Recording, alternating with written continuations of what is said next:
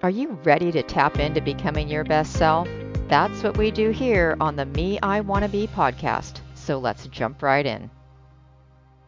Today I want to talk about belonging. It's something that's been on my mind lately, something I'm searching for as I'm navigating a world without the baggage from my past, and a world in which I truly like myself.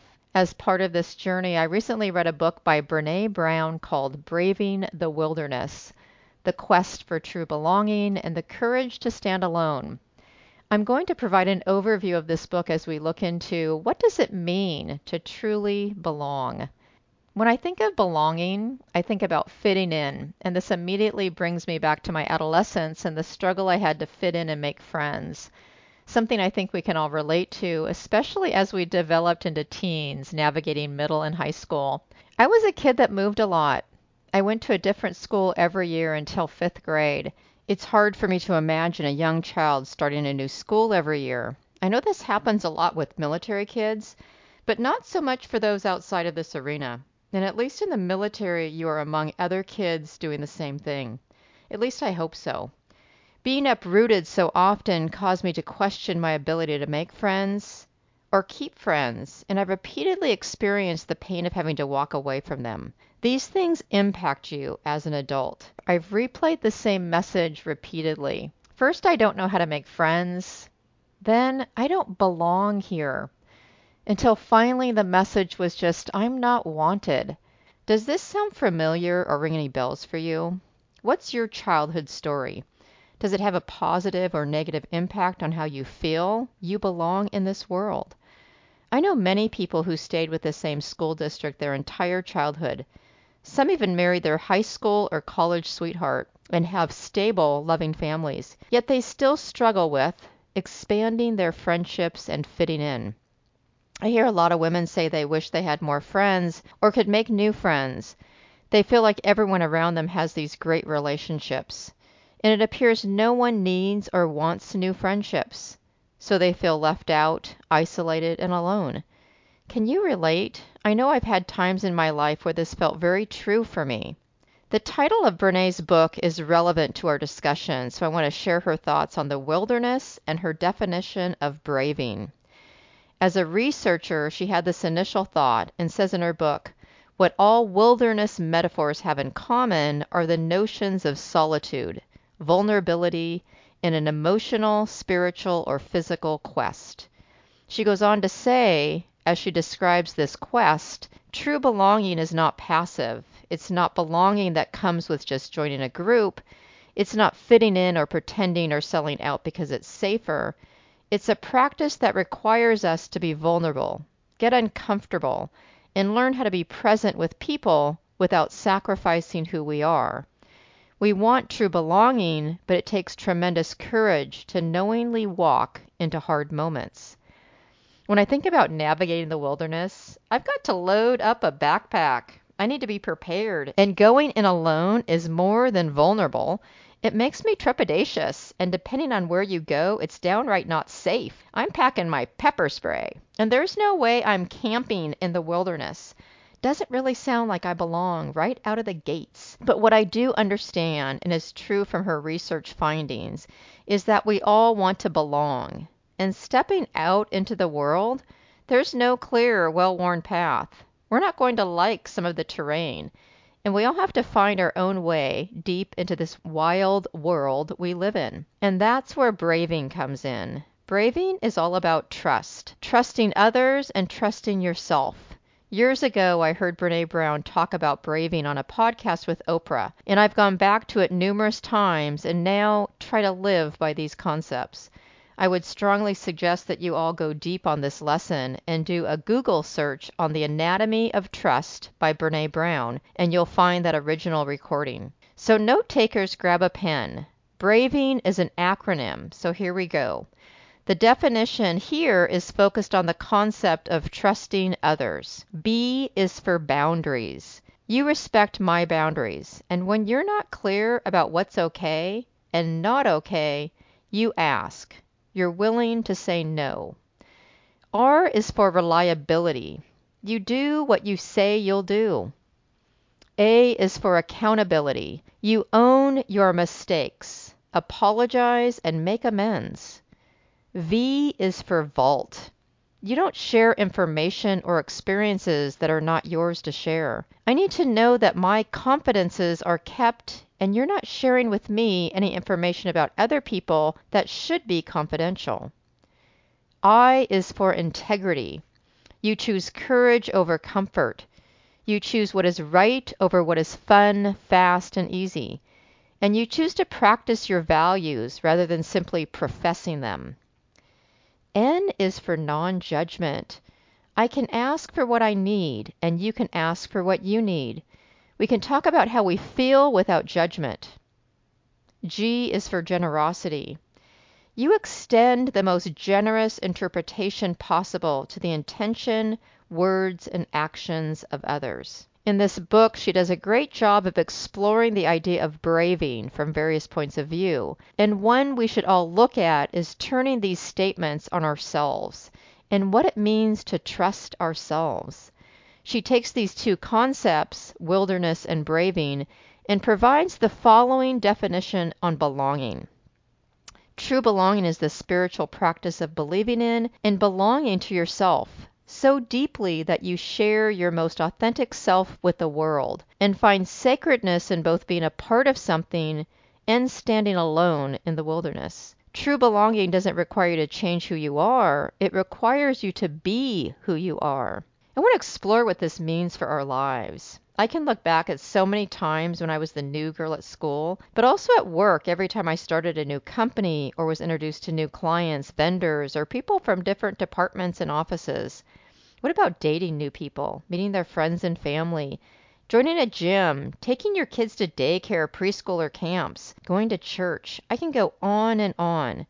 We all have constantly been braving the wilderness. And the older version of Karen did not show up authentically or with braving in mind, nor was I sure I wanted to belong, stay long, or fit in, because remember the story I told myself. I don't know how to make friends. So to maintain that self-fulfilling prophecy, what I've brought is a lot of judgment, armor, and fear. Is any of this true for you? Do you have any beliefs about belonging or fitting in that are holding you back? This book has 4 elements of learning, and I love the chapter titles that she came up with because in Brene fashion, she keeps it real, she keeps it truthful, and she knows it's hard. Think about how you feel when I read these and what comes up for you. The elements are 1, people are hard to hate close up. Move in. This is so candid and true it made me nervously laugh initially as I thought about the small world I occupy. But when I think about doing it, am I willing? Am I able to do that with total strangers? It's one thing to go to church, the gym, or any place of my choosing that has like-minded people or we have something in common. But strangers? Someone I know nothing about?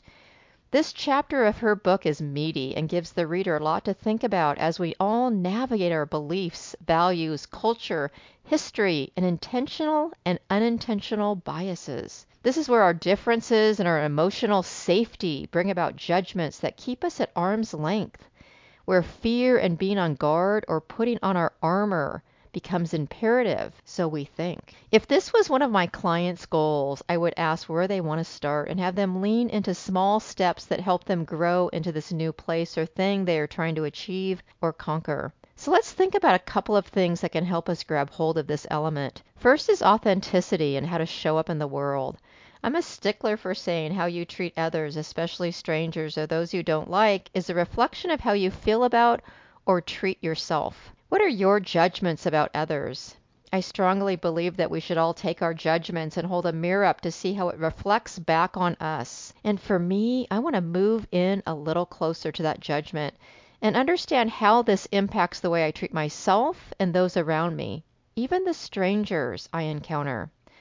Secondly, I'm a Christian, and with that comes a responsibility to bring my faith with me wherever I go. And the Bible has numerous passages that teach us and reminds us that we should love our neighbor as we love ourselves, and as we have been loved. Now, this does mean our literal neighbor, but also means expanding our footprint out into the big wide world and loving all people. For me, this means examining my judgments, which are fear-based, and dropping my armor and abandoning my fear, and just showing up and standing out in the wilderness of this world. Even if at first I don't do anything but be me. At church, people I've never met can sit rather close to me. Standing in line at the pharmacy, I can get squeezed in. Online dating, some men want to hug me even though I've never met them. I've run a few 5Ks and people all push together as the run begins, and it's chaos until you find your rhythm. In all of these situations, I notice. Old Karen may have thrown the back off or move over look, or blocked the hug. Now I stand, sit, and run in my authenticity and faith. And I've made friends, chatted casually, had a few more dates, and learned a lot about myself and others. I'm flexing this new muscle.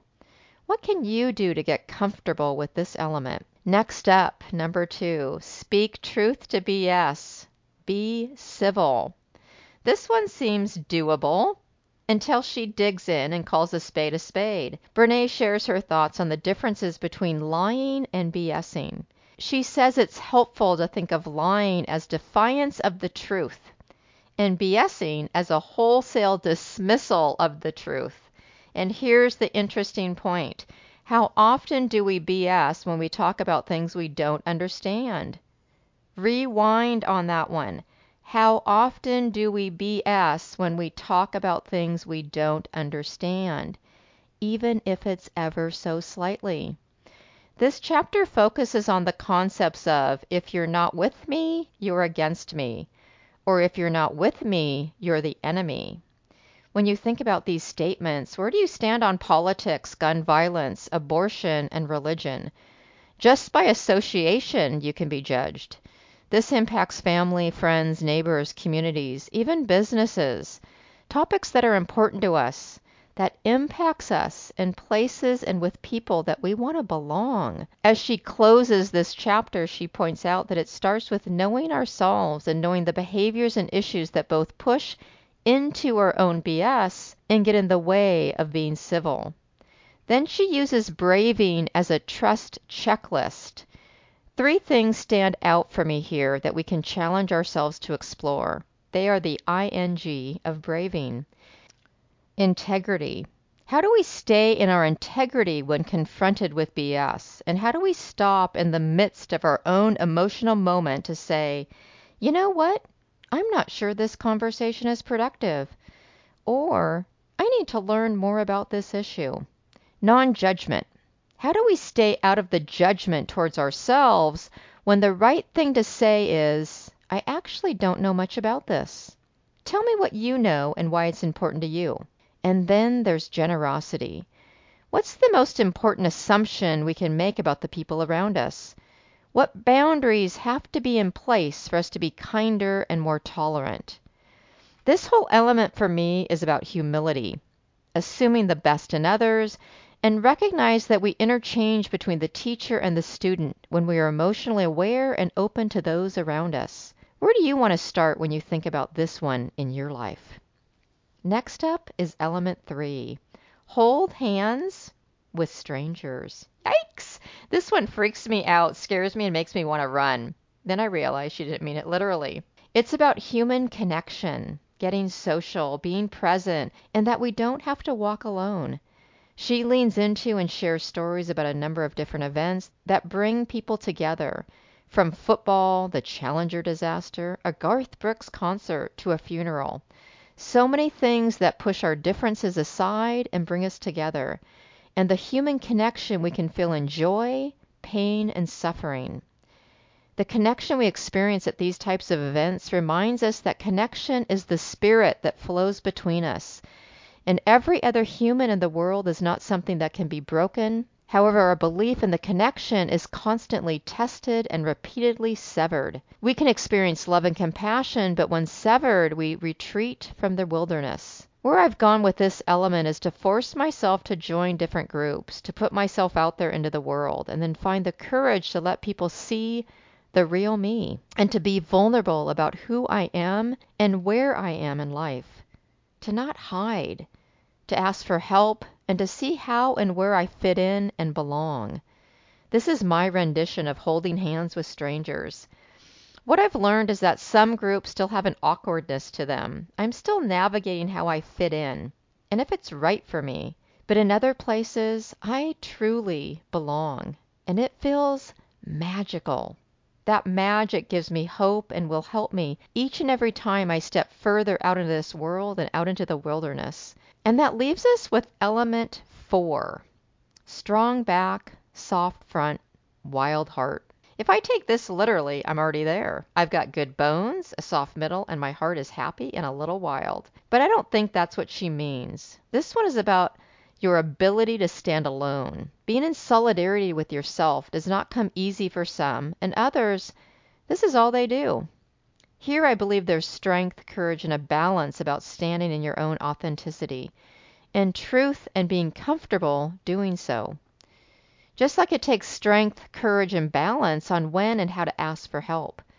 Sometimes knowing you can do it alone, but that it would be much better if you could do it with someone else. And having the courage and fortitude to ask. When I thought about this chapter, I thought about a really good male friend of mine who's really social. Everyone likes him and he fits in and belongs with so many groups of people. He has weekly breakfasts with the guys, a friend group that vacations together, a group that he hangs out with at his vacation home, and on and on. I've always envied him and loved listening to his stories about his weekend adventures and all of his shenanigans. One day I told him how much I admired and envied him about all of his friendships and groups and close friends, and that I felt like nobody ever calls me, and I wish I was involved in more groups. His response surprised me. He said, "Nobody ever calls me either. I'm the one who makes the calls. I bring people together." That conversation changed my thinking, and I hope it changes yours. My friend has a strong back, a soft front, and a wild heart. He's willing to make the call, be vulnerable, and find joy with people. I want to be just like him, and I hope you do too. Today, think about how you can bring some people together by taking that chance, being vulnerable, and bringing some joy into other people's lives. I want to wrap up with a statement she makes about the mark of a wild heart. It's earned in the wilderness, but there's also a daily practice that changed how she shows up. This statement impacted me, and I hope it does the same for you too. Stop walking through the world looking for confirmation that you don't belong. You will always find it because you've made that your mission. Stop scouring people's faces for evidence that you're not enough. You will always find it because you've made that your goal. True belonging and self-worth are not goods. We don't negotiate their value with the world. The truth about who we are lives in our hearts. Our call to courage is to protect our wild heart against constant evaluation, especially our own. No one belongs here more than you. I love that wrap up. This book gave me plenty to think about as I navigate my own belonging with myself, with others, with God, and with the community at large. I hope it's a book you pick up. I think it's worth the read. It's going to stay on my shelf, and I'll definitely read it again. So until next time, my friends, lead with love.